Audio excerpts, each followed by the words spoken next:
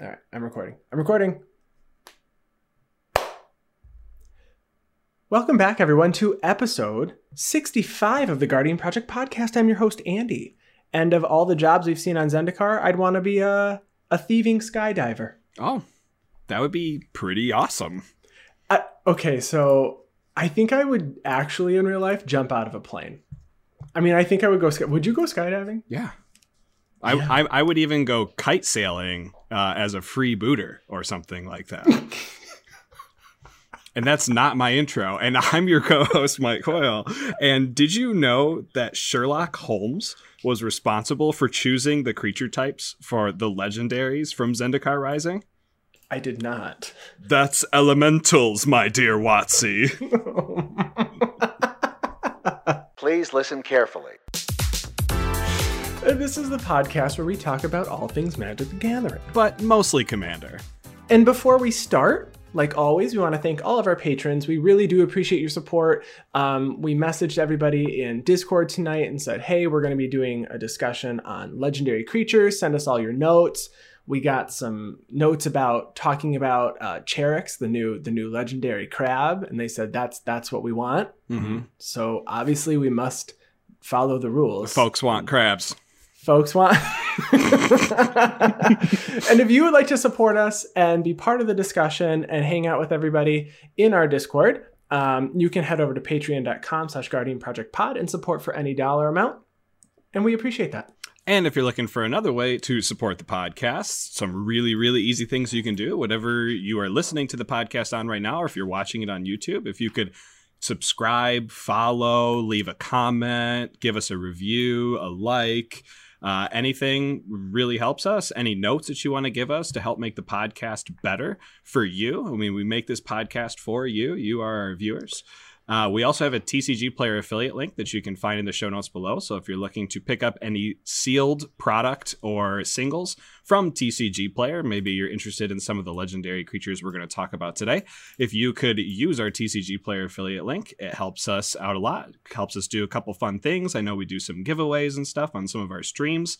And we need to do some of those soon. We've got so many packs piling up. Thank you to our followers who have sent those and we've opened them. We need to send them out now that our post offices are open again. Yes. Yeah, just a couple weeks ago, we had Leslie from Tap That MTG. She joined our stream, and she just so happened to be the person that was selected for our foil alternate art Brazen Borrower that we opened from one of the packs that we got through the Commander Reunion program. So that's you can expect more of that in the future. On our streams. We stream every Thursday, 8 p.m. Eastern time on twitch.tv/atflory. So come check us out and check out our YouTube videos posted every Sunday. I should probably get a Twitch channel for the page and not just for me. It's okay. We'll work on it. If you want to come watch us, come to my personal page. So, what are we talking about this week? This week is all about Zendikar Rising. Yeah, I'm really excited. We're gonna talk a few mechanics just so people know what's going on. In case you don't know, there's 2 brand new mechanics to the set, 2 returning mechanics. We'll talk about all 4, and then we're gonna talk about every single legendary creature that's being printed in the block set. So we're actually not going to talk about the pre-con commanders this week. We're going to touch on them next week. So if you're looking for that, sorry, you're going to have to wait 7 days. 7 days. 7 days.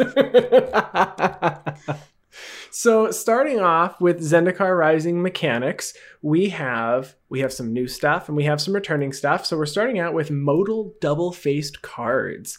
So like previous double-faced cards, modal double-faced cards will have 2 card faces, 1 on each side, but they don't transform. When you play one of these, you choose which face that you're playing. So they are coming in with generally a land on one side, and then on the other side, you may have an instant or a sorcery, or in some cases, a creature. So you might be good on mana, so you use the spell. You might be short on mana, so you need to play the land side, so you have mana for later in the game.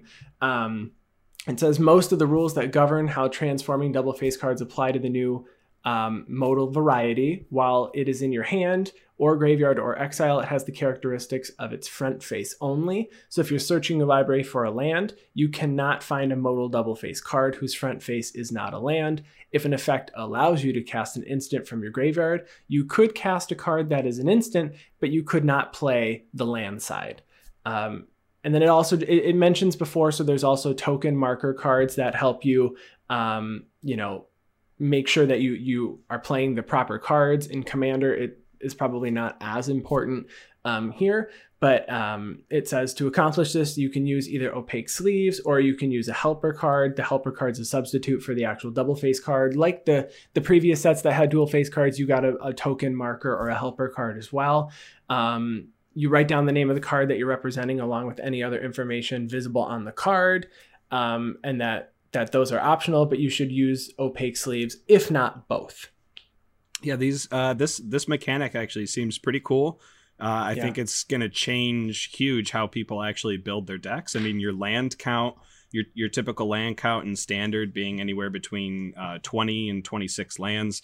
Now you have these modal lands. A majority of them enter tapped, but I know were they printed at Mythic? The ones that enter untapped? You have an ability to have you can pay 3 life. You can bolt yourself. You know what? In Commander, that's okay. But I know we're not talking too much about that, and we're going to have so many notes on these next week. That's right. So the next mechanic, the other new mechanic for Zendikar Rising is Party! I actually think this is a pretty cool mechanic. Like, a lot. Definitely. So we've seen cards in the past that will like reduce the casting cost for however many wizards you have or something. Maybe they printed a card in Zendikar Rising that does that. We're going to talk about later. It's on a legendary creature. Anyways, but there's this new mechanic adventure that allows either you to have extra effects for a card or cost reduction for a card based on how many people you have in your party. And a party is defined as at most one of each of a cleric, rogue, warrior, and wizard. So if you have a cleric wizard, it only counts for one of them. But if you have 2 cleric wizards, you can have one count as a cleric, one count as a wizard. And it seems like a pretty cool mechanic. It seems like it's not going to break the format at all because, the most cost reduction you can have for a spell is only 4. Whereas if it just said for any amount of wizard, then, cost reduction is technically infinite. So I think this is cool. It's not going to be a broken mechanic. Probably won't see much play in like really high formats like Modern or Legacy, but it'll be great for Standard. I would like someone to play the Lizard Wizard, the Elf Lizard Wizard. I believe it's Elvish Mist, or it's the counter spell. Green, green, blue, blue. What is the spell? Mystical. No. It's So that is a Lizard Wizard. So I really like that you can play funky creature types because they have them tacked on somewhere into the spell, and obviously. Party has it plays a component in some of the new legendaries that we're going to talk about today, but I'm really excited to talk about Party. Frilled Mystic, by the way. Frilled Mystic, yes, is an elf lizard wizard. Yes, it is. It sure is. And then the final mechanic, this is the one that's returning here, is Kicker. So Kicker is an ability that it's an optional cost that appears on all kinds of cards. You can pay more to get more. So cards like Gnarlid Colony is a 2/2 for 2, but it has a kicker of 2 and a green. If you kicked it, it enters with 2+1/+1 counters on it. So in most cases, the kicker is pretty nice if you have the open mana. And then the very last mechanic is Landfall.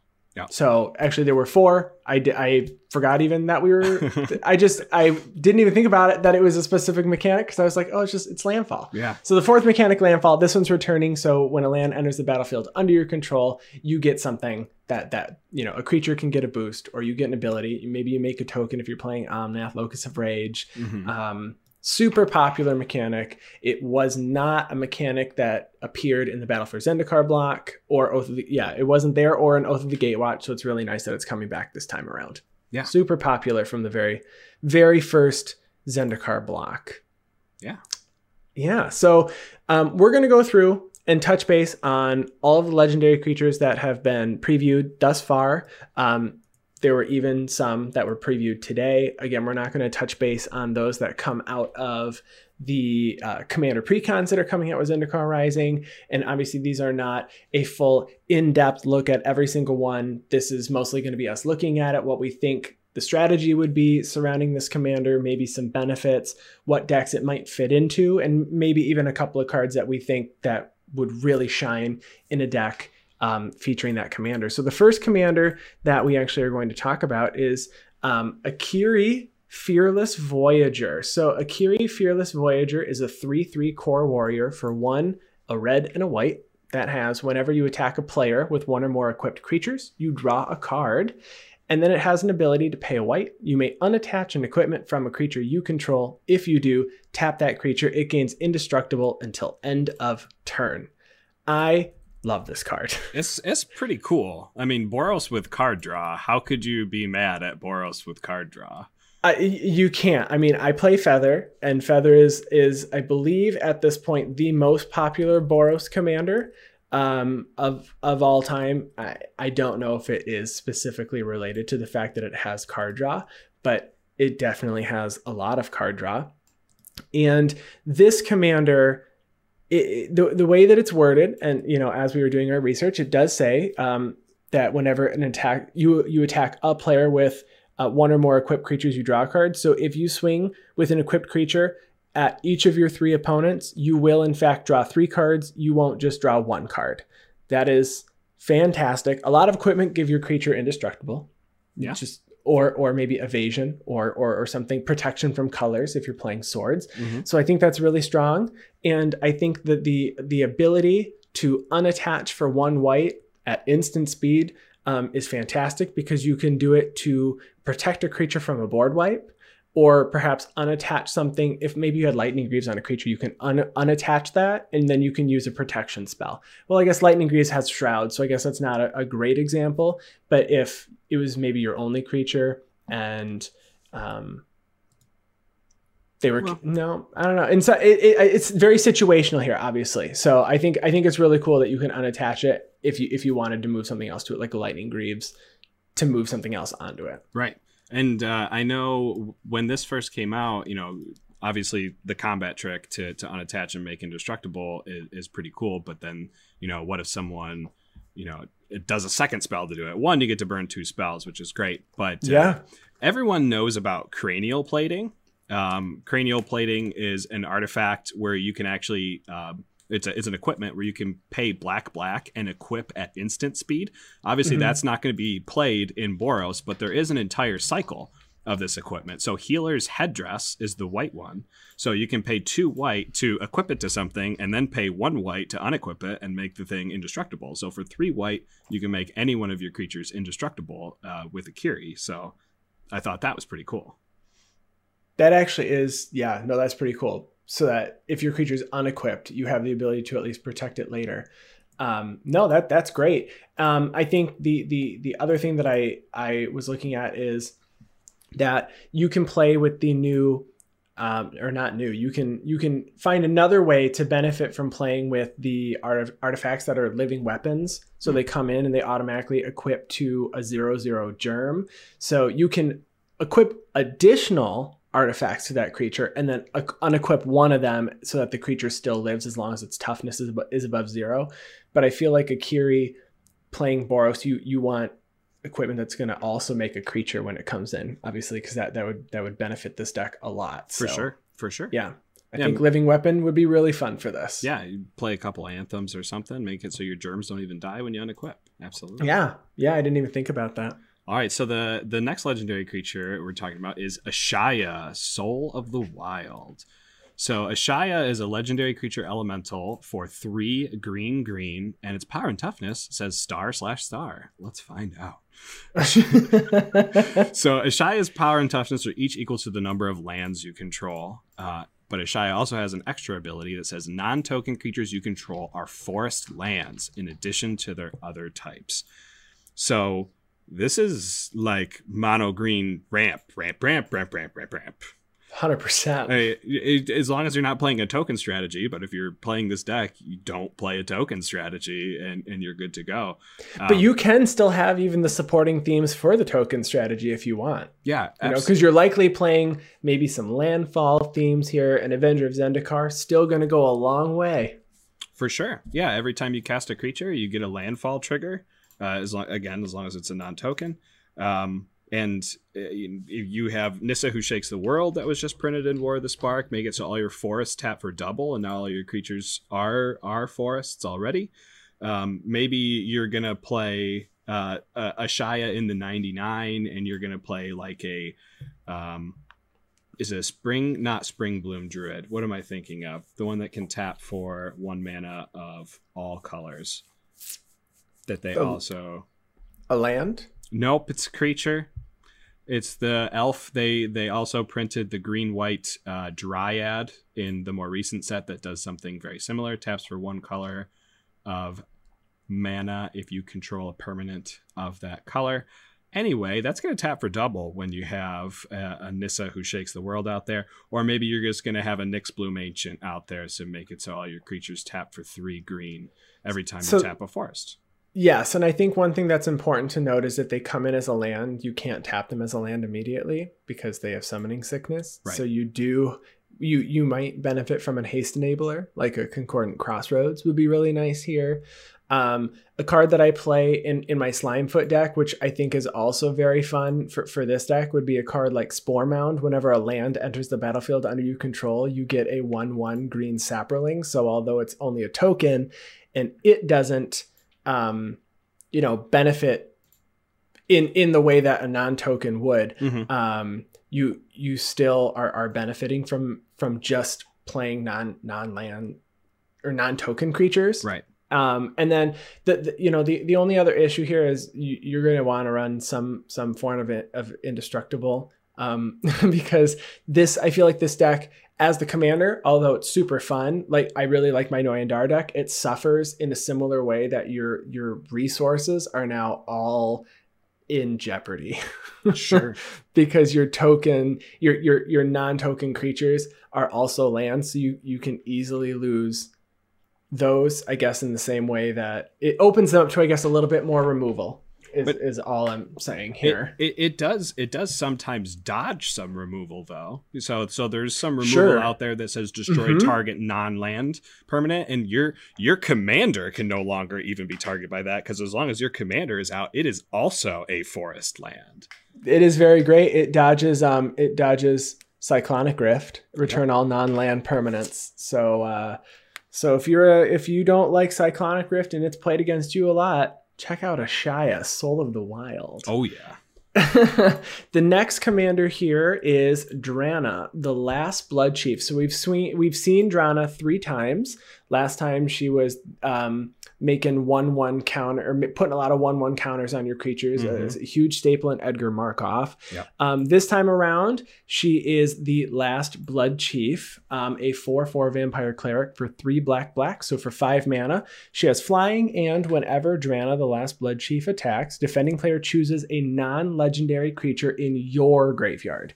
You return that card to the battlefield with a +1/+1 counter on it, and it's a vampire in addition to its other types. So you can play a reanimation strategy. Although your opponent is getting some choices, it does make the game interesting and gets people involved. If someone isn't doing a whole lot and you're just trying to swing, it gives them some interaction in the game. Yeah. But it's nice because every time you swing, you reanimate a creature from your graveyard. So throwing things in the graveyard or your stuff dying is actually not so bad this time around. Right.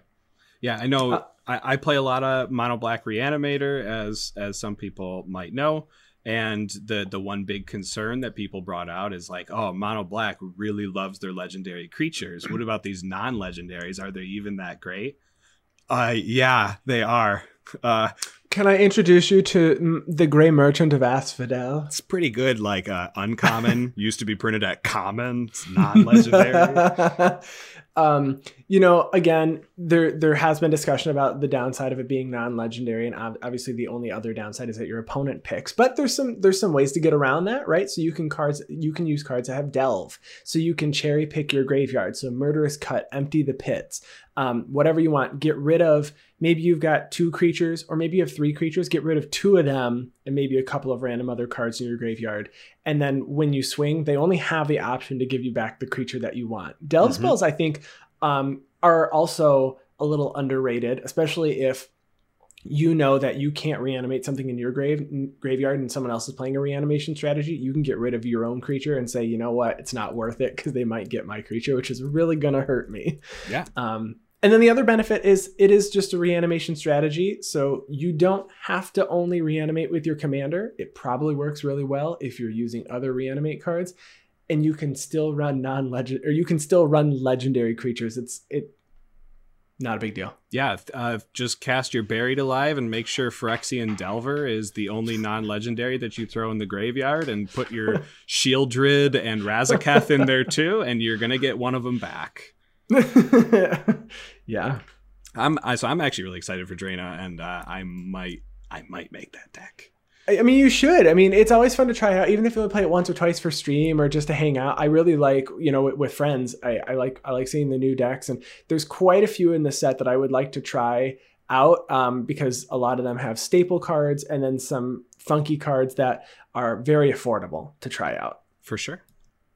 So the next legendary creature we're going to talk about is Grakmaw, Skyclave Ravager. So Grakmaw is a Hydra horror that costs 1, a black, and a green for a 0/0. But when Grakmaw enters the battlefield, it'll come in with 3 +1/+1 counters on it. Has 2 extra abilities after that. Whenever another creature you control dies, if it had a +1/+1 counter on it, put a +1/+1 counter on Grakmaw. And when Grakmaw dies, create an XX black and green Hydra creature token, where X is the number of +1/+1 counters on Grakmaw. This card has just the right amount of text that I will misplay hard, and it will be so great the whole game. Oh, I was supposed to do that? Oh shoot, I forgot 3 turns ago when these 2 creatures died. That's what this card says for me. Yeah. So this card definitely cares about +1/+1 counters more than anything. It kind of has a token cares a little bit as well. Yeah. I think it's like built in. I think this card will work better as like a 99 in the Sultai Hydras deck that's been pretty popular, using legendary creature from this last precon, from the Otrimi precon. As I just don't see it being super impactful in the command zone itself. Sure. But if you can play populate strategies with this really well. I think token doubler strategies maybe isn't the route that you want to go, but doubling season is going to work really good for you both ways. You're going to get double the +1/+1 counters. You're going to get double the tokens when it dies. Maybe you want to play Hydra's Growth, the enchantment that where you double the number of +1/+1 counters at every upkeep. And so that way, even if someone kills your Grakmaw, you're going to have a giant token in its place. I think this card also fits really well into one of the partners. Rayhan, Last of the Abzan, really likes cards like this. So Rayhan says that when a creature you control dies or is put into the command zone, if it had 1 or more +1/+1 counters, you may move that onto target creature. So you can throw this in there because it cares about counters. And what if you played this with the Ozolith? Yeah, so you do it with the Ozolith with a sacrifice outlet so that you can kill it main phase 1, make the token, and then put all the counters on the token, and now the token is actually double the power that Grakmaw was. You start throwing weird stuff in like doubling season, and every time the counters move from one permanent to the next, it doubles and then doubles and then doubles. And there's some crazy, crazy stuff you can do with it. I do think it's a little bit limited, being only in green-black, but I love your idea about Rayhan. I mean, now you can add another 2 colors or maybe 1 color. You know, Commander Legends is coming up. We're going to have a lot of monocolor partner commanders coming out of there. So. And then I think it also fits in Gave, Guru of Spores. So Gave enters with 5 counters. You can pay 1, remove a counter from a creature and make a 1/1 sapperling, or sack a creature and put a +1/+1 counter on target creature. So, you know, I think this definitely will find a home. And the fact that it only costs 3 mana, I mean, that's perfect. You know, sometimes you just want something on 3.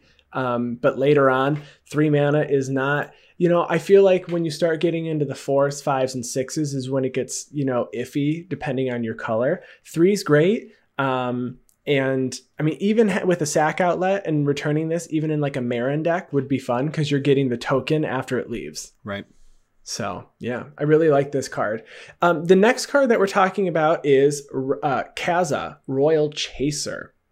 So Kaza Royal Chaser is a human wizard for a blue and a red, 2 mana for a 1/2 with flying and haste that says tap Raza.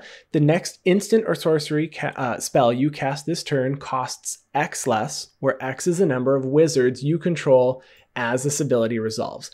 So this by far is the most, it's calling to me to throw a wizard deck together. At one point I wanted to build Anala. Anala wizard, you know, although that also has black. This seems really fun to reduce the cost of really expensive spells. It's tribal. I love me some tribal. It's always fun to cast spells that cost 8 and 9 mana when you can afford to, because people just don't see cards like Clone Legion come out very often. But you could cast a Clone Legion, I bet, pretty easily with Kaza Royal Chaser. Oh yeah. So the wizard theme is obviously what we're going with here. It is likely just a spell slinger deck with wizards added, and wizards like spells. Yeah. If you didn't know, wizards cast spells. They sometimes do that. So I would also like to see things like Pull from Tomorrow, you know, or Blue Sun Zenith that have, you know, X in their mana cost. Expansion Explosion is, you know, leaving standard soon, but is a solid spell to cast. Or like blatant Thievery or Clone Legion that are just expensive spells that become affordable spells because you control 4 wizards that cost you, you know, 2 mana or 3 mana each. Like that's very doable. Yeah, maybe you want to do like a Rites of Replication in there and just like make a bunch of wizards to make it so that on the next turn you're just going to mill somebody out or something with a giant that'd spell. Be interesting. You know, one downside is that it does say it's the next instant or sorcery and not all until end of turn, so it reduces 1. But it's a little reminiscent of playing the it was a commander that is also a planeswalker, Saheeli, the gifted, that it makes it feel a little cheaper for the number of artifacts you have. But if you're playing artifacts that allow you to untap target creature or a permanent, you can continuously tap to reduce the cost of spells. Like Staff of Domination would be pretty great with this. I just need to untap my commander because I can technically afford to cast 2, I don't know, 9 or 10 CMC cards in one turn because I have 6 mana and I've got, you know, 7 wizards or something. Right. It is important to note that it is not tapping for mana. It is just cost reduction, and that cost reduction is on the resolution of the ability. So someone can activate it and maybe someone has an instant speed board wipe or something, then you're not going to get any cost reduction on your next spell. Absolutely. So the next legendary creature we're going to talk about is Linvala, Shield of the Sea Gate. This time she's back and people aren't as upset.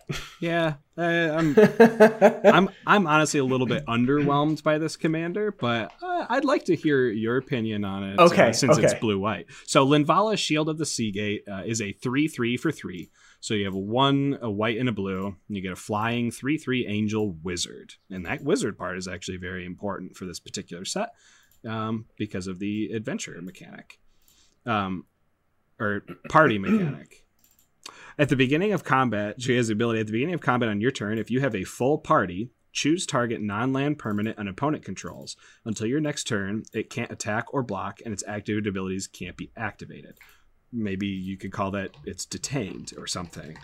And it has an additional ability. It says sacrifice Linvala, choose hexproof or indestructible. Creatures you control gain that ability until end of turn. So when I was looking at Linvala, I don't play a whole lot of blue-white. And I just thought I'm going to just try to get really big permanents on the board that hopefully will solidify a party so that I can take one permanent out per turn, and have that extra caveat of allowing my big creatures that I'm getting out on the board to have hexproof or indestructible if I need it. Kind of have a selfless spirit at all points in time. So selfless spirit in the command zone, but you have access to blue as well. Maybe it's a little bit limited in only blue-white, but this creature definitely belongs in like any angel tribal or tribal deck, because you do get that indestructible or hexproof if you want it. Right. So I don't think Linvala this time around is going to be one of the most popular commanders from this set. But, the Azorius Mage and me, when this was previewed, I, of course, did the instant Scryfall searches and the Googles and the checking with others on confirmations of whether or not something works. And there are a couple of gross things that you can do with this card. So specifically, you can play with cards like Gift of Immortality, so that you can sack your creature, grant the ability to your creatures, either hexproof or indestructible, and then Linvala returns at the end step, and Gift of Immortality comes back. You can rinse and repeat every turn.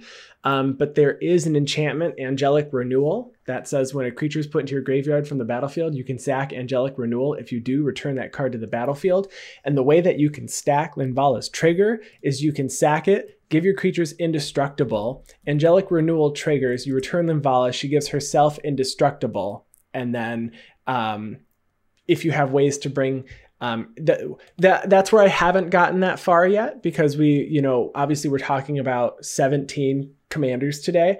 And so we weren't doing a complete deep dive, but I'm trying to figure out how I can get that Angelic Renewal back. But with Gift of Immortality, you at least get to, bring Linvala back, and you don't have any issues. But there is a lock, unfortunately, that you can do with Magus of the Disc. You pay 1 and tap it, destroy all artifacts, creatures, and enchantments. And with the way you sack all of your items, you can return Linvala with Gift of Immortality and Magus of the Disc, and your other creatures get indestructible. It's gross. So I don't plan on doing that, but there are a couple of things you can do with this deck. And she already gets added to your party because she is a wizard herself. Right. So you only have to find 3. You have to find the warrior, the cleric, and the rogue to fit into it. I don't know how many exist in the Azorius colors. I assume you've got a fair amount of options for each of those creature types. But I think it'll be an interesting deck to see. There's definitely blue rogues. There's definitely white clerics. So yeah, I think you can round it out. One artifact that actually is gonna do very similar things to the combos you talked about is Lifeline from the Urza's block. Says whenever a creature is put into a graveyard and a creature is in play, return that creature from your graveyard to play at end of turn.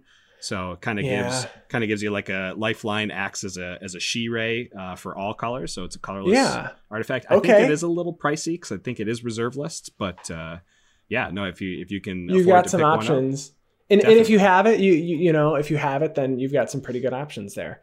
The next commander is Morag, Fury of Akum. I think this is one of the more popular ones that people have been talking about as a commander and in the 99 of so many decks. So this is a Minotaur Warrior. It's a 6/6 for 4 red, so 6 mana. And it says each creature you control gets +1/+0 for each time it has attacked this turn. And then it has landfall. Whenever a land enters the battlefield under your control, if it's your main phase, there's an additional combat phase after this phase. At the beginning of that combat, untap all creatures you control, so you get to constantly swing with them. So this is a mono red landfall extra combat deck or just card that focuses on that. And the benefit here is if you can play 2, 3, 4 lands during your main phase, you do stack 2, 3, 4 or more combats. And the thing you just have to remember is there's no main phase in between. So if you were planning on untapping and casting some spells in between, you don't get that. But if you're swinging 4 times, they're getting +4 at that last combat. So it's +2 and then +3 and then +4. That's a whole lot of damage. That's a lot of damage. Oh my gosh. Yeah, when this card first came out, I immediately thought like, oh, doesn't Sword of the Animus just make this go infinite? It says, no, because that's during your combat step that landfall trigger would happen, so you wouldn't get it. But you can play cards like Terrain Generator, so you can pay 2 and tap it to put a basic land from your hand into play. You do that during your main phase. And the reason I say that is because mono red is typically not the color you want to be for extra lands and to play extra lands. So the one thing I thought of, because this particular creature reminds me a lot of Godo. Mono red, all about infinite combats if you're playing it in the CEDH format, but the equipment that Godo really likes is Helm of the Host. So having multiple Morogs and you're getting multiple combats, and each one will see a landfall trigger, meaning if you... So I did a little bit of calculations. I did some statistics. So let's say you have Morog and Helm of the Host. You go into your combat. Now you have 2 Morogs out there. And you go to your second main phase and you decide you're going to play an Evolving Wilds. Now, playing that Evolving Wilds gets you 2 extra combat phases already because you have 2 Morogs. And you go into those 2 extra combat phases and you're going to have 4 Morogs at the end of both of those combat phases. And then you crack that Evolving Wilds in your second main, and now you have 4 more combat steps where you're getting 4 more Morogs. So, oh my gosh. Yeah, so you can be taking 7 extra combats with just a Helm of the Host and an Evolving Wilds and your commander, giving all of your creatures at the end of it +7/+0. It's like that meme. I would like to see it. Uh-huh.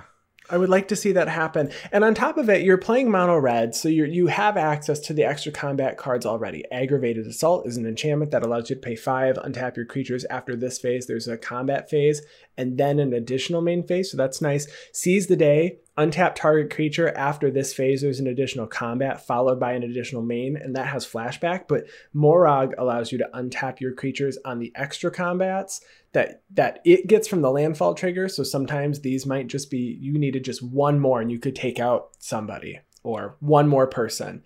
And it makes blocking really difficult because extremely difficult. And if you're in red, so you can play cards like Goblin War Drums that give your creatures menace, or you can play cards like Fervor that give them haste, so you can attack right away. It just, I think, or the cards that make all creatures swing every single combat, and then you're like, oh, I'm just going to go to 7 combats real quick, and I know you all swung, so good luck.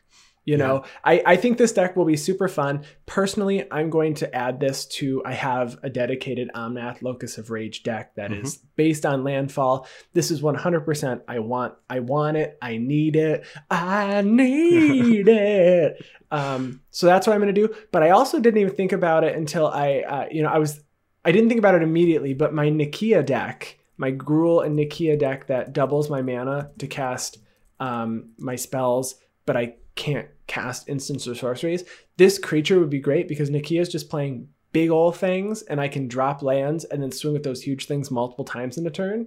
And then I put together a Minotaur deck, Sethron Heirloom Minotaur, which I'll be playing on stream this week. And it's a Minotaur. So it's gotta go in. It has to go in the Minotaur deck, obviously. Yeah, something that maybe I can recommend to you, Andy, live here on the podcast. Live, you're hearing it here. But since you are going to be playing Akum in a Gruul deck, if you actually play some of the green creatures, like Llanowar Scout, that tap to put a land from your hand onto the battlefield, you can do that during your main phase, then untap all your creatures during the combat, then do it during the next main phase, and then do it again, and do it again.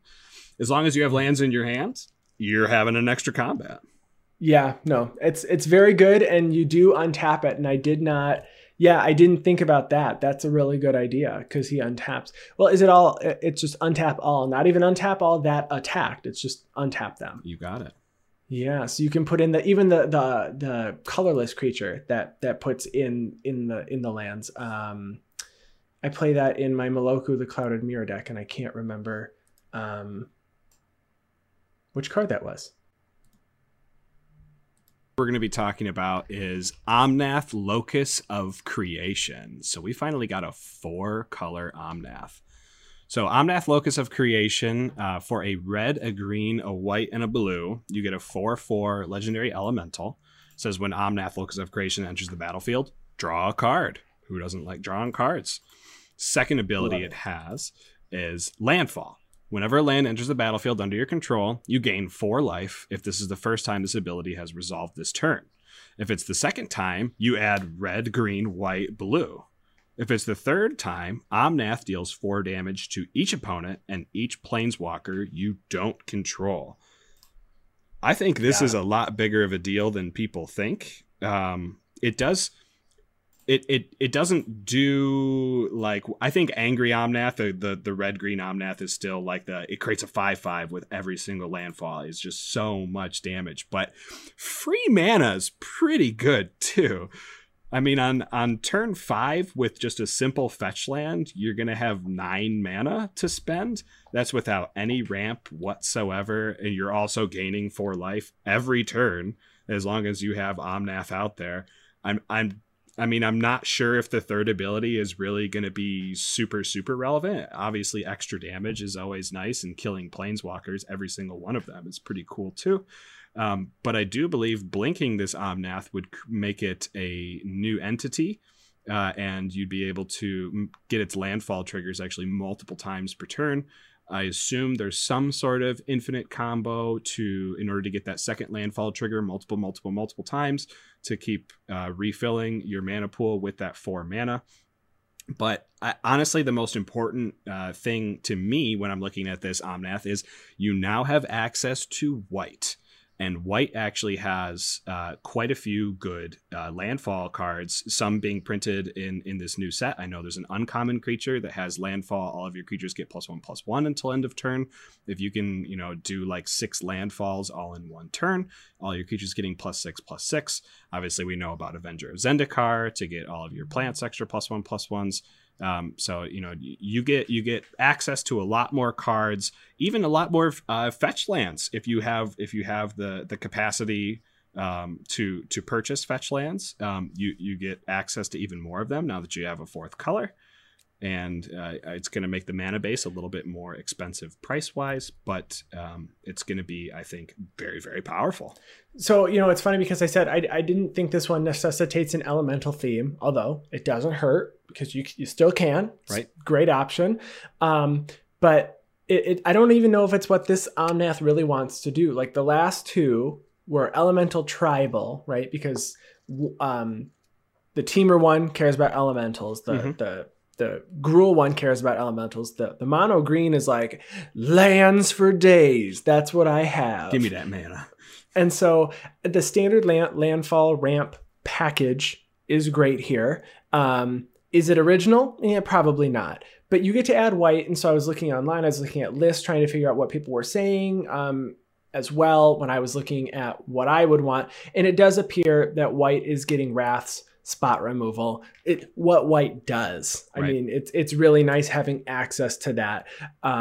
So I think the 4 damage to each opponent might not be relevant, but if you get 3 lands in a single turn, like 2 or 3 times, I mean, that's 12 damage or 16 damage. And it just, 4 damage is not nothing when it happens maybe 2 or 3 times in a game. Right. Like, oh, shoot, I started out at 32 and not 40 this game, or 28, not 40. Yeah, if you thought Azusa and Land Tax was good combo before, look out now. Look out for Omnath, Locus of Creation.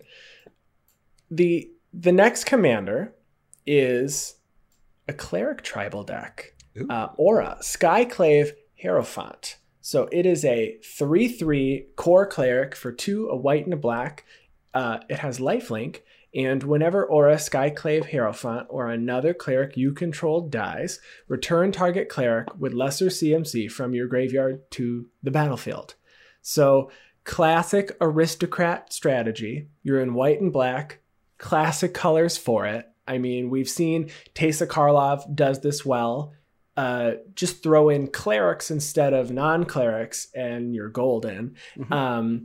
I think that sacrificing and reanimating while doing damage. So you've got things like Zulaport, Cutthroat, Blood Artist, things like that are already solid strategies that are proven and work really well.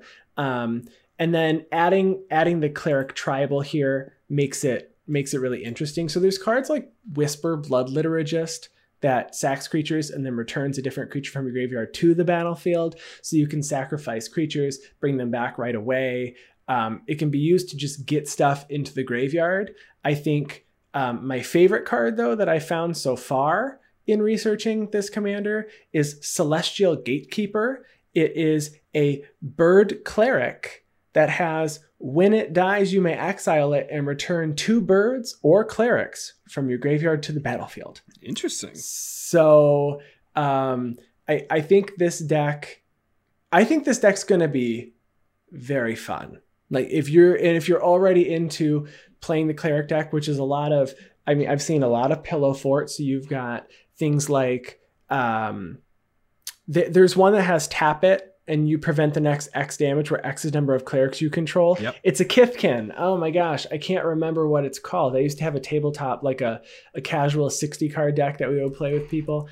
And I ran 4 of like every cleric. And if you get 4 of that cleric out, it's crazy. But in Commander, you have the same number of clerics, which was kind of the whole point. It was just having a ton. Battletide Alchemist? Battletide Alchemist. But there's a lot of clerics in white-black that just have some really useful abilities, and you can bring them back pretty easily in these colors. Yeah, I know when people talk cleric tribal, a lot of times they're talking cleric demon tribal, and they're talking Shadowborn Apostle. You don't get a big benefit by playing this particular commander, Shadowborn Apostle, since Shadowborn Apostles are only 1 CMC, and there are zero CMC clerics for you to return.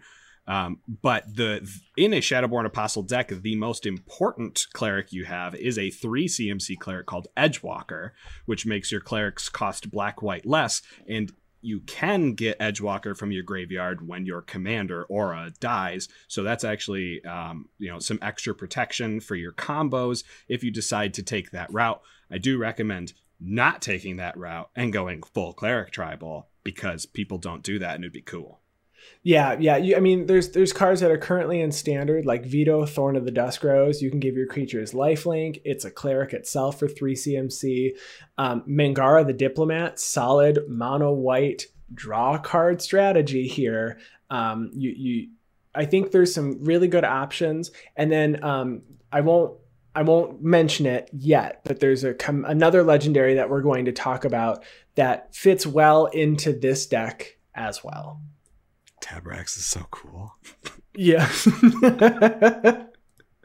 All right, so the next legendary creature we're going to talk about is Pylath, World Sculptor. So I really like this legendary creature, and we'll go into why. So Pylath is a 6 CMC 5/5 elemental. So for 4, a red and a green. You get a creature that says, when Pylath World Sculptor enters the battlefield, create a 0/1 green plant creature token for each basic land you control.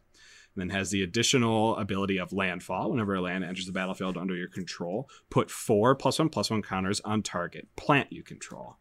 Now, I do wish Pylath itself was a plant, so that landfall trigger could target Pylath. It's like the one thing I dislike about this card. A lot of people are comparing this to Avenger of Zendikar, and Avenger of Zendikar has, when it enters the battlefield, you get a 0/1 plant for each land you control, so it doesn't actually have that basic land caveat that Pylath has. And Avenger of Zendikar also has a landfall trigger. It says whenever a land enters the battlefield under your control, you get to put a +1/+1 counter on each plant you control, which can, in most cases, put more than 4 +1/+1 counters on your creatures in total. So then, Coil, why Why do you like this guy so much? Well, it costs 1 less than Avenger of Zendikar, and it's in the command zone. And those are the important parts to me. Mm-hmm. There is this really, really sweet enchantment that's being reprinted in the list in the new set Zendikar boosters called Food Chain, which goes real crazy with cards like this. So Food Chain says, exile target creature you control and add mana equal to that creature's CMC +1 to your mana pool, and it's in any combination. So let's say you're playing all basic lands or only fetch lands that can grab your basic lands in this particular deck because you still want some landfall triggers. You're going to have 6 plants that come out. You can Food Chain and kill Phylath and 1 plant token and recast Phylath. It's not infinite, but you can call it pseudo-infinite as long as you have a pinging sort of strategy going on, whether it's Warstorm Surge or... I guess Warstorm Surge isn't going to do it for you here because they'd be taking 0 damage. But if you had like Perforos, OG Perforos to do 2 damage every time a creature enters play, again, another combo people play with Avenger of Zendikar. You're going to be able to play all those things. But I think the added addition of being able to Food Chain this commander is going to make it playable. You know, I think this one's nice, though, for new players. So I did have to read this card like 2 or 3 times, because it only counts your basic lands, right? Which is, you know, a pretty big difference between it and Avenger of Zendikar. Mm-hmm. So the nice thing is, if you already have an expensive mana base, this might not be the card for your deck. Right. You know, I took a look at my Omnath deck, and I only run, I think I only run like 13 basics. And so the problem is, this probably isn't going to do a whole lot for me in that deck because I'm running a lot of non-basics. I'm running a lot of... I'm just running a lot of non-basics. Right. And so because of that, I'm not going to get the plants. So if you're in a less expensive mana base, though, and less basics, this is a fantastic card to start out playing Commander with. Definitely. And if your mana base is going to be more set on basics, maybe you'll be able to afford more expensive cards like Food Chain. Correct. Well, and I'm curious, you know, we'll obviously chat more about the list next week, I assume, because now the list is spoiled.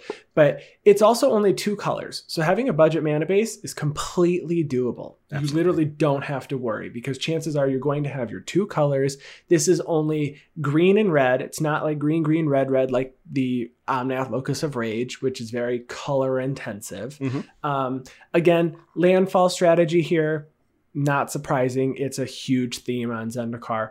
I would put this into a 99 as opposed to building the commander. I did not think about the Food Chain strategy, but it's good because Coil focuses on he follows a lot of the competitive strategies, and so mm-hmm. he'll send me a message and go, "Oh my God, look at this," and I go, who thought of this? Who thinks of this? Who thought of this? Why would you do this to me? And it's so interesting because it's just people think about things so differently. You know, I was like, play 1 land per turn, move along. And then when I built my command, and people were saying, oh, you should play this because it lets you play 2 lands. And then if you also have an Azusa, you get to play another. And then I was like, so I can play 6 lands per turn. Mm-hmm. This is glorious. So, you know, I think this is a great deck for a new player. Green, red, great colors to learn how to play Magic. Absolutely. And so I do think that this would be a card to put in my Omnath deck. It could be literally a 1-for-1 switch. Yep. I could just say, you know what? For this game on stream, I'm going to play Omnath.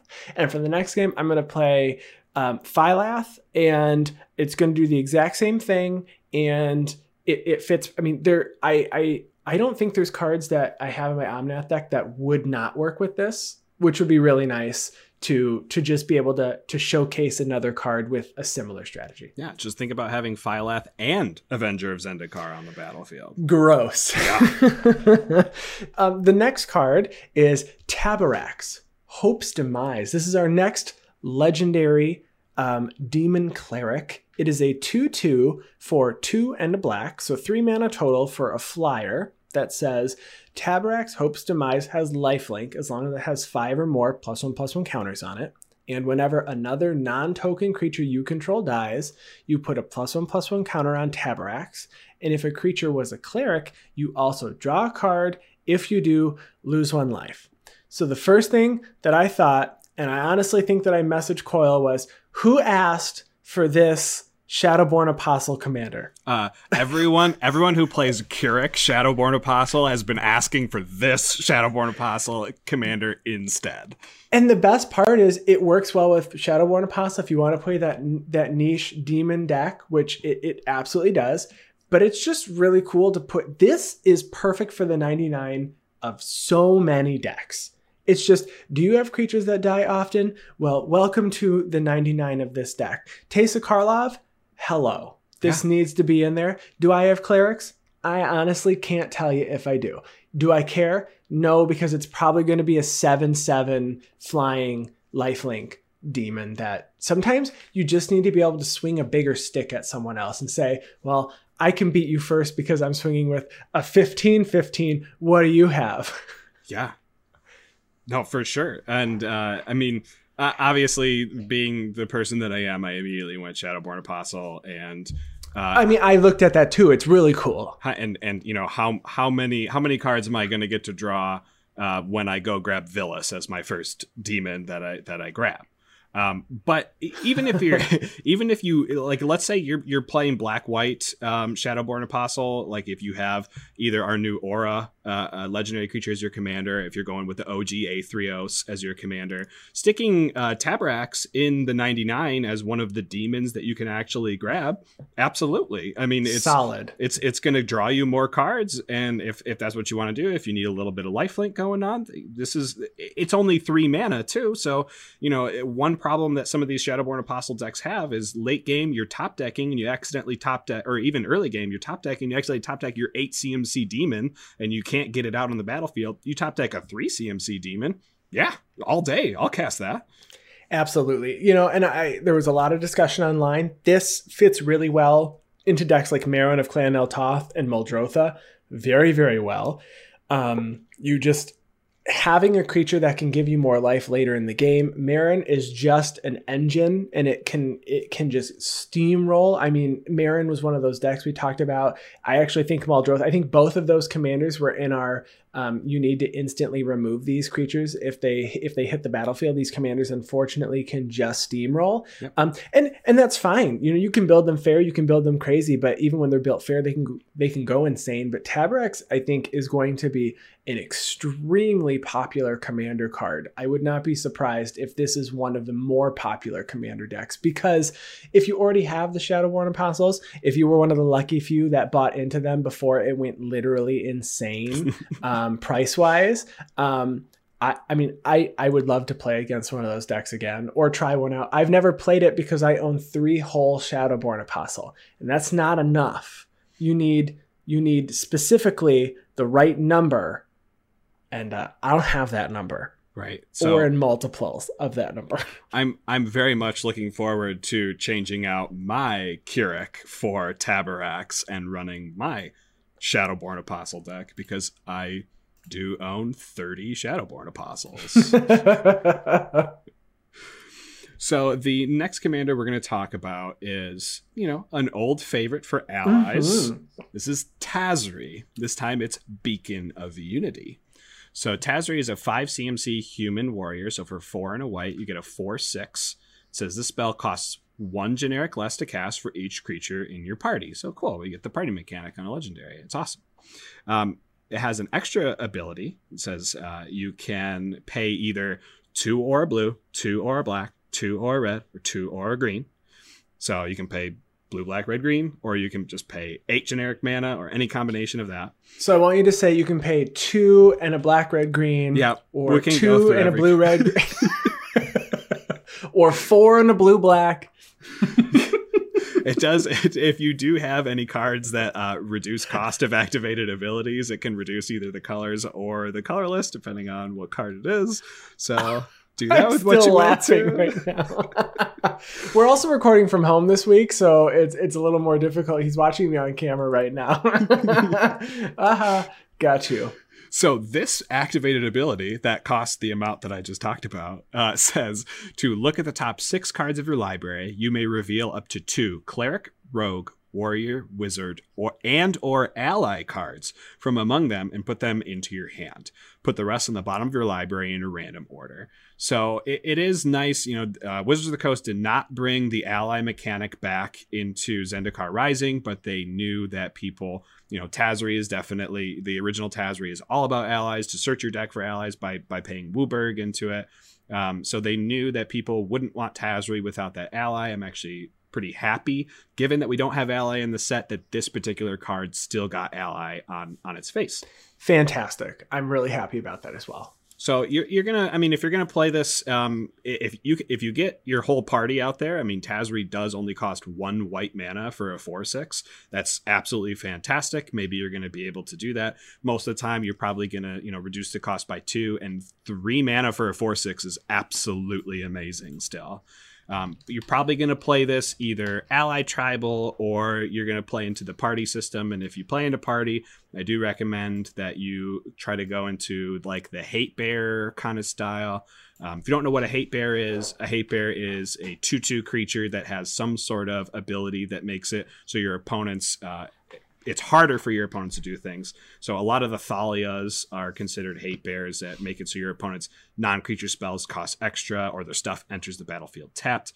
But it's going to be most likely a swing to win strategy, and you're going to be able to play 5 colors, all the creatures that you want that at least fit one of those creature types. And it's nice because the ability itself says cards, and it doesn't have to be a specific creature. It just has to be a cleric, rogue, warrior, or wizard spell. So you can grab cards like Crib Swap that has Changeling. Yes. It is in fact every creature type. So that is an interesting play here, because you don't have to just grab creatures.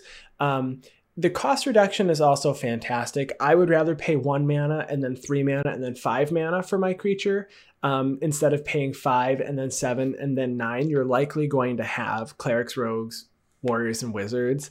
And then it doesn't count ally towards the party mechanic. But the fact that we can grab allies here is still really fun. My question for you, Coilers, does this fit into your Morophon Tribal Everything deck? This does not fit into my Morophon Tribal Everything deck, because Tazri would only be reduced by 1 mana. And let me tell you, there are not a lot of clerics, rogues, warriors, wizards, or allies in my Morophon deck.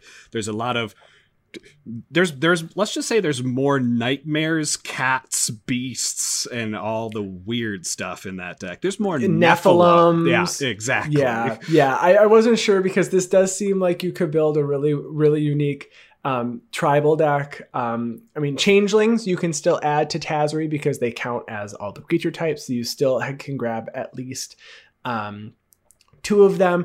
I think this would be a really fun deck to play. I don't know if those folks that are huge ally supporters are going to want this over the other, but I think this Tazri works well with the other. But I think the other one, if you're playing an ally deck, you probably want the other. This, if I was to build a party deck, I would probably build this, or I would build the Limvala deck personally. Yep. I think this one, the only reason I would pick Tazri over it is because you get 5 colors. That's it, though. Sure. The next card here is Yasharn, Implacable Earth. So this is an elemental boar. It's a 4/4 for 2 and a green and a white. So it says, when Yasharn enters the battlefield, search your library for a basic forest and a basic plains, reveal them, put them into your hand, and shuffle your library. And then it also says, players can't pay life or sacrifice non-land permanents to cast spells or activate abilities. So this is a hate boar. Big. Not a hate bear, it's a hate boar. To be fair, this card is great that it grabs you 2 lands. It feels like card draw, putting them into your hand. You know that in 2 turns, if someone removes Yasharn, you'll have at least the mana to cast it every single time 2 turns later, if nothing else. That's really nice. It's literally the biggest note that I have for this one as well. We didn't compare notes before this. We did not. We do like to keep our notes separate because then it like surprises each other. But this card shuts down aristocrat strategies, which honestly happen more often than you think. So even if you're not playing like white black or mono black or black red aristocrats and doing some crazy stuff, occasionally there's a lot of spells like Fling, Bone Splinters, Blood for Bone, Eldritch Evolution that just I'm going to grab something bigger, but I have to sacrifice a creature in addition to casting the spell. This really shuts those down. And I've seen a lot of discussion about this card. It costs 4, completely reasonable. Mm-hmm.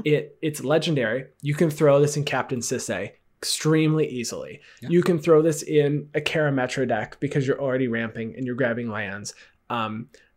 Personally, I think this card is a really great 99 card. Yes. I don't know if I would build a commander deck around Yasharn, but I do think that this will be seen pretty often. And I think very often it's going to unintentionally shut down one deck like a lot. Mm-hmm. But I mean, to be fair, some cards are meant to do that because then you can get around those strategies. But I personally, and I think you too, we gravitate, we have those cards. We will build occasionally cards that just require you to sack something or an aristocrat strategy. And seeing this on the other side of the battlefield, I would be like, well, good luck to me. I don't know what I'm going to do now. Right. And since this is the last legendary elemental that we're talking about, I just want to say Horde of Notions commander decks and Morophon Elementals commander decks got so much stronger just from these legendary creatures. Being able to cast Yasharn for just 2 mana in a Morophon deck, or being able to return it from the graveyard to the battlefield with a Horde of Notions, and even blinking Yasharn to get lands out of your deck. It's a very, very good staple, along with all the other elementals that we got in this set. Yeah, I agree. So the next legendary we're talking about is Zagras, Thief of Heartbeats, which is a brutal name. So you know how proud I was of posting the lyrics to Heartbeat song with Zagras on our Twitter. I was like, this is my heartbeat song. I was so proud, and I was like, this was the dumbest tweet that I've ever posted. And it got so many likes. I was so proud of myself. It's awesome. So Zagras, Thief of Heartbeats is a 6 CMC 4/4. But wait, it's not that bad, I promise. So it's a vampire rogue that has flying, death touch, and haste. So great keywords. But it also costs 1 less for each creature in your party. So it could potentially only cost black-red to cast. It has 2 extra abilities on top of what we've already talked about, and that's other creatures you control have death touch, and whenever a creature you control deals combat damage to a planeswalker, destroy that planeswalker. So very anti-planeswalker. I have not read the 2 story spotlights so far that have been released to know if Zagras actually is like anti-planeswalker. Maybe he's trying to kill the planeswalker on Zendikar. But when I saw this card, I think I saw MTG Goldfish talk about it too. It's like 6 CMC for this 4/4 isn't that great, but 4 CMC for this 4/4 is awesome, and 2 CMC for this 4/4 is insane. And the strategy I would implement if you were running this as your commander is try to give all of your creatures trample, so that the death touch, you only have to do 1 damage to any blocker and it dies, and all your trample damage gets through. I know Hepatra is a big proponent of that, but it's in black-green, so you're not going to be able to get your green snakes in there. Maybe this is going to be the black-red Hepatra. It doesn't care about -1/-1 counters. I think more about the death touch.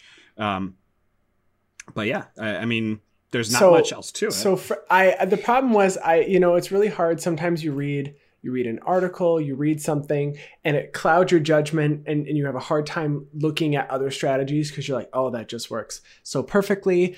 Friend of the show, EDHD_Andy, is writing for Cardsphere now and wrote an article on Zagras. And so I really loved the strategy that he went with, which was pingers that deal 1 damage to each creature, or you tap it to deal a damage to a creature or a planeswalker. So things like Dagger Caster or Goblin Chainwhirler, when they enter, just literally wipe your entire your opponent's entire board. Olivia Valderin, just pay 1 in a red, take a creature out because she has Death Touch. So there's a bunch of creatures that can ping or just kill, and then Goblin Sharpshooter, right? You tap to do 1 damage and untap and every time a creature dies. Yeah. So there's some really crazy strategies you can go with. I thought it was really, really interesting. So if you haven't checked it out, check out Andy's article over on blog.cardsphere.com. I really like the strategy of pingers here. Giving all of your creatures Death Touch is so strong. Yeah. I don't even want to swing into you because there's nothing I can even do about that. I don't want to lose my creatures, so instead I'm just going to swing at another person, and then they're going to be like, well, what the heck? We need to work together. Well, I can't get around that Death Touch, so you need to go first, I guess. Yeah, I know, and we've both had to play against Sidri decks when Caltrops gets reanimated or gets animated. And has Death Touch, and you go, well, I literally can't swing. Do you have any options? And you just go, well, let's hope for the best in the next, 2-3 turns that we get something. Once that's online, that's really hard, like with a deck like that. And I feel like this deck is scooching under the radar. I have not really heard a ton about this deck yet, but I feel like this deck is actually really strong. Yeah, Death Touch is a very affordable. Death Touch is a very underrated mechanic, and I think that's exactly why. Yeah. The next commander here is Zareth San, the Trickster. So this is a 4/4 Merfolk Rogue for 3, a blue and a black that has flash, and an ability that says pay 2 generic, a blue and a black. Return an unblocked attacking rogue you control to its owner's hand. Put Zareth San, the Trickster, from your hand onto the battlefield, tapped and attacking.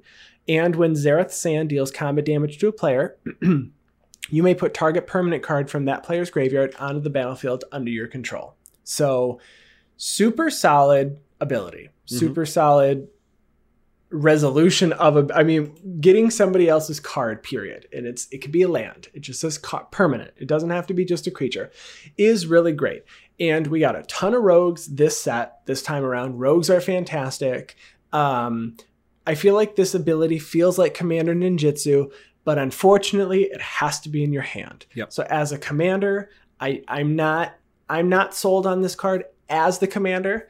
In the 99 of a rogue deck, 100%. This is going to be a solid staple. I mean, for 4 CMC, and there's a lot of rogues that cost 1 and 2 that have flying, it's going to happen immediately.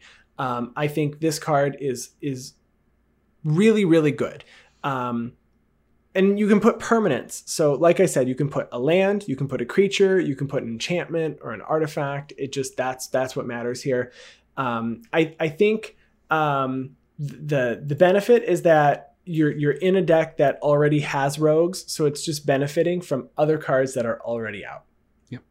Yeah. I think if this particular creature did not have flash on the face, it would be much, much, much worse. I think flash is actually kind of a saving grace for it, allowing you to, maybe you're not going to be able to sneak it in from the command zone, but you can at least cast it at the end step of the player's turn right before you. Sure. And maybe you're going to dodge some removal. I think playing this in a ninjutsu deck just makes sense. And blue-black is the best combination for mill, and you're going to want to mill your opponent so they have some sort of graveyard for you to reanimate. And when Andy plays his Joda deck, I'm going to mill his Omniscience, and I'm going to steal it from him, and I'm going to cast all my stuff for free. That's what's actually going to happen. And you know what? I'm not even going to be mad because Omniscience is only ever cheated out. And when it happens, the game just goes crazy, and it's always fun to see because that's Commander. That's true. So the next legendary creature we're going to talk about is Verazol, the Split Current. So this one it's actually... It's actually the Divided Stream. It's the Divided Stream. It is. Oh, okay. So Scryfall's incorrect then. Scryfall has the split current, and Wizard's actual preview says the divided stream, and I think it was a translation based on the actual preview, because the preview, I believe, was in Spanish. Yes, it was. So it's just, I think, a translation here. So Vazirol says when Vazirol enters the battlefield, enters with a +1/+1 counter on it for each mana spent to cast it, which is important because it costs X, green, blue, and you get a 0/0. So that does mean that if X is 0, you still spent 2 mana to cast it, and it's still going to come in with 2 +1/+1 counters. Mm-hmm. It also says whenever you cast a kicked spell, you may remove 2 +1/+1 counters from Verazol, and if you do, copy that spell. You may choose new targets for the copy, and as the extra caveat, if the copy is a permanent, you just get a token that is a copy of that permanent. So this particular deck is Simic, that cares about +1/+1 counters, which is a common Simic theme, but it also cares about kicked spells, which is one of the first times we've seen. People are talking about Halar the Fire Fletcher and saying, wow, she got booted to the back of the room. Halar does a different thing. So I think to be fair, they're not really on even footing to compare these decks. They do different things. One is red-green, one is blue-green. So Halar can scale in different ways than this, but I do really like this card a lot. Yeah. I haven't seen too much talk about it. It is a relatively new spoiler. Yeah, this one came out yesterday, so we've only had a couple hours to actually look into this card.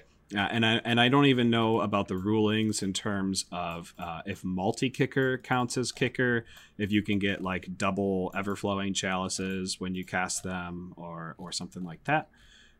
So I think there's discussion on multi-kicker, and the Scryfall search is that there's 73 cards based on Scryfall that have kicker, but a portion of those are actually multi-kicker. Right. I didn't have those separated. But it is really nice that this card does in fact say that creatures that you do cast with this card, a copy of a permanent spell becomes a token. So if you're casting a creature with kicker, you do get 2 of that creature, and a kicked spell copied is kicked as well. So if you kicked a creature that has a benefit, you get that kicked benefit twice. Yeah, which is really, really cool. So there's also a lot of discussion about whether or not you can scale extremely quickly with this card. So kicking something like Grow from the Ashes with removing 2 counters from Verazol gets you 4 lands. Is that great? Not sure. Is it fun? 100%. Oh yeah. That's exactly what I want to be doing with this. And you want big mana, obviously, to cast Verazol, because you want more than just 2 counters on it. Although you can cast it for 4. If you cast it for 6, you can double 2 kick spells. You're in blue-green. You're probably not going to have a problem getting to big mana. That's right. And again, like the Hydra Growth card we talked about before, and you keep doubling all the +1/+1 counters, maybe you're only going to be casting 1 kicked spell on your turn, so you're only going to need 3 counters on your commander at all points in time. The fact that you can cast him for 2 CMC, I think, is really, really strong for commander. And the fact that Rite of Replication is a legal card in this deck as the commander is insane. Oh my gosh, I didn't even think about Rite of Replication because I was more concerned about ramping my lands out. Yeah. Gross. I want 10 tokens of a creature. That's what I want. Yeah, I feel like this deck would be extremely fun to play. Yes. I don't think there's any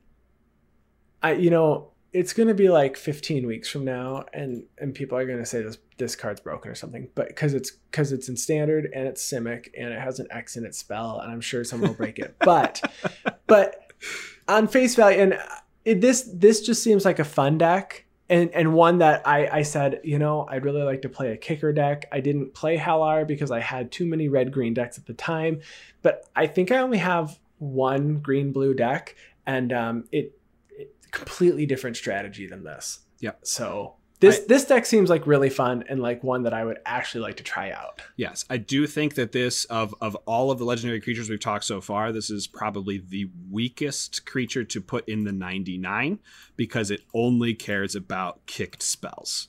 Right. So right. You need to build around it. I agree. And the last legendary creature that is spoiled thus far, there's only a few more cards that are coming out, so there may or may not be any additional legendary creatures, is Cherax, the Split Current. So this is actually a creature that was spoiled today. It is a legendary Leviathan Crab. It is a 0/17 for 2 blue. That says spells your opponents cast that target Cherax the Raging Isle cost 2 more to cast. And you can pay 3, and Cherax gets plus X minus X until end of turn, where X is the number of islands you control. So it has real high toughness, the largest toughness of any creature that's ever been printed. That crab's got a big booty. That crab has a badonkadonk, and it's throwing it back. It's cool. This card is really cool. So, immediately looking at ways you could utilize this card, in the 99, I feel, I've got three different decks that I was thinking about here, right? So you've got Phoenix mill. Okay. And you can mill 17. Yeah. Because you mill for toughness, correct? Yep. So you're milling for 17. That's really nasty. That's a lot of cards. It is, and I to be fair, I think mill does not get enough love, and 17 is enough that it could start making a difference. Yeah.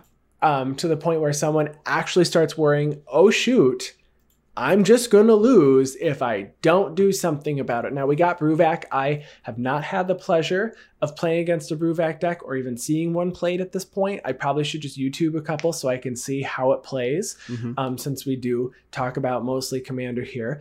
But the other deck is Arcades. Now, granted, it doesn't have Commander. There are ways to give it Defender. What did I say, Commander? You say Commander, yeah. It doesn't have Commander. You're true. Correct, because no cards have that, Andy. That's correct. No cards have Commander. So it doesn't have Defender. But you can give it Defender. But there are 3 cards in Arcades that don't really care about Defender. You've got High Alert, Assault Formation, and Huatli, the Sun's Heart. And those all just say that creatures you control deal damage equal to their toughness rather than their power. So dealing 17 off of a 4/4 is just ridiculous. But you can play card like is it Dragon's Throne? It gives your creature Defender, and let me look that up. Dragon Throne NTG. Dragon Throne of Tarkir. Yep, so this card is a legendary artifact equipment that says the equipped creature has Defender, and pay 2. You can tap it, and other creatures you control gain trample and plus X, where X is this creature's power. That's really funny because the creature's power is 0. But it has Defender, which then Arcades can, allows to attack then and deal damage. I think this can probably, if you build this as the commander, would be great as a Voltron deck with some evasion. Maybe adding all the spells that care about Leviathans. There's a lot of those. Whelming Wave, Slim Voda, things that will allow you to benefit, and everybody else is like, yeah, I'm not playing Serpents, Leviathans, Octopus, and whatever else. There's usually like 4. Yeah. I think you're going to benefit. But the piece de resistance is Crab Tribal. Oh. Because there's 23 crabs, including Cherax, 5 more changelings in mono blue, and then colorless cards like Birthing Boughs, which just spits out crabs. Yeah. Which, by the way, seems really fun that you're going to build Crab Tribal because there's so much tribal support in colorless that you're just going to go create. Tonight, I'm playing Crab Tribal. I'm sorry, what? We're serving it in the half shell tonight. I don't like crab. Do you like crab? Crab cakes sometimes if it's like seasoned right. I'm kind of picky when it comes to that. I don't do seafood at all. I was told that crab is better than lobster. Yeah, but it's better than lobster. Yes. All I see though when I see these is like clarified melted butter and you're dipping fish in it, and I'm always like, that nothing about what's happening right now seems even remotely appealing to me. It's crazy how tasty butter is. I've put a lot of it on popcorn in my day. Yep. So, and I also really like, can we talk about how sad I am? I can't go to the movie theater right now because I used to go to the movie theater by us just to buy popcorn and bring it home because it's better than anything you can pop or make yourself. Don't at me because I do make homemade popcorn with the kernels and the salt. And it's just, I really want that really awful oil that they put on the popcorn. It's just so good. But back to crabs. Yeah. So, and not dousing it in butter and playing magic with them. So the two comments I had about Charax is, one, if you're playing this and you're going to activate Charax's ability, make sure you don't have 17 or more islands on the battlefield. Otherwise, it just dies. And the other one, can't even do it if you have more than 8. If you activate it twice and you have 8 lands, true. That's the most you can do is 16. Yep. If you have 9 lands, you can only activate it once. Right. So it'll just die. The other commander I think this would go really good in the 99 with, and it's a partner, so it doesn't actually share any colors with it yet, but hopefully you can do a partner that does, is Ikra Shadiki, the Usurper. So this is you don't hear that one often pop up as here's the one to play. You're darn tootin'. So Ikra Shadiki is a Golgari partner that was printed alongside Rayhan, the other Golgari partner. So it's a 3/7 menace. It says whenever a creature you control deals combat damage to a player, you gain life equal to that creature's toughness. And it has partners. So obviously Charax doesn't have any power to begin with, whether you are going to give it like 1 power just with an anthem, or, Ikra not even being in the colors that Charax is, maybe you're not going to have too many islands in order to, it's only going to give Charax maybe 1 power, but you're going to be able to gain 16 life once it deals damage. And then, you can have that threat where it's like, ooh, do I block and not let him gain the 16, or but then I'm gonna activate Charax like 8 times in response or something and just make it really big.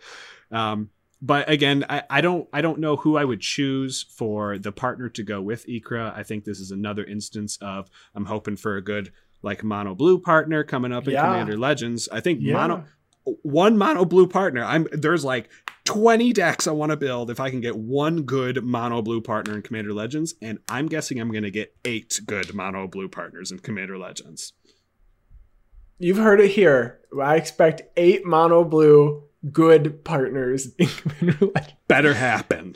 It's going to be crazy. We're going to have to do this episode like 7 times. Should we do an episode on every new commander? Every new commander combination. Correct, because we have 1,500. We could just have one like 50-hour episode, right? Because we're around an hour and a half right now, and we had 17. Yeah. Can you imagine 1,500 plus the non-1,500 that are actual just regular? There is no longer the Guardian Project podcast where we talk about all things Magic the Gathering and mostly Commander. We are now the Partner Project, where we got to talk about every single partner combo. Or it's just the project, and our project is talking about all of them. Only if you pay me. Only if you pay me. So we really hope you enjoyed our first takes on these commanders. Again, we had a really good time looking into some basic strategies, seeing what we wanted to do, which ones we wanted to build. Okay, Coyle, I'm putting you on the spot now. If you had to pick one of these 17, which one are you most on board with building? Or have you been the most interested so far in building? I have to pick only one. Okay, pick 2. Okay, Morog and Drana are my 2 favorite here. So really, not Tabarax is not hitting that. Is that number 3? Tabarax is.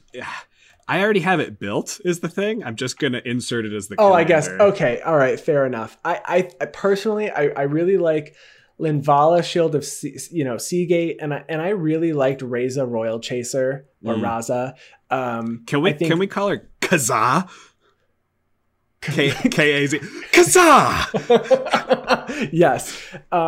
But there's so many of these cards that I really want to put into the 99 of a lot of decks. So we're likely going to have a lot more to say about these commanders as we move forward. And we've started to circle back on sets to discuss which cards made an impact or which ones were the most popular. When we circled back to after we heard about the state of the game and the state of design a couple of weeks ago, we talked about the top cards, the top 5 or 10 cards of each set that had come out within the last year. So I'm interested to see which of these hit the top, maybe the top 5 of the commanders from the set based on EDHREC. So I guess, we'll have to circle back probably after the new year. We need to give it a couple more than 3 months. I think it's not really, I don't think it's fair enough to try to do that too quickly.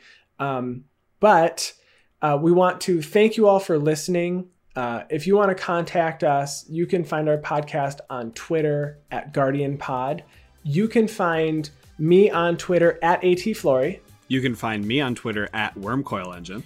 And you can also email us at guardianprojectpod@gmail.com. We want to hear about, which decks you want to build. So if you're building one or you have built one, send us the deck list. Tell us what you want to build. And again, these are all really new. So if we miss something and you think that it's really great, we'd love to talk about it. So send it our way and we will chat with you all next week. See you next week. Bye, everyone. Kazaa!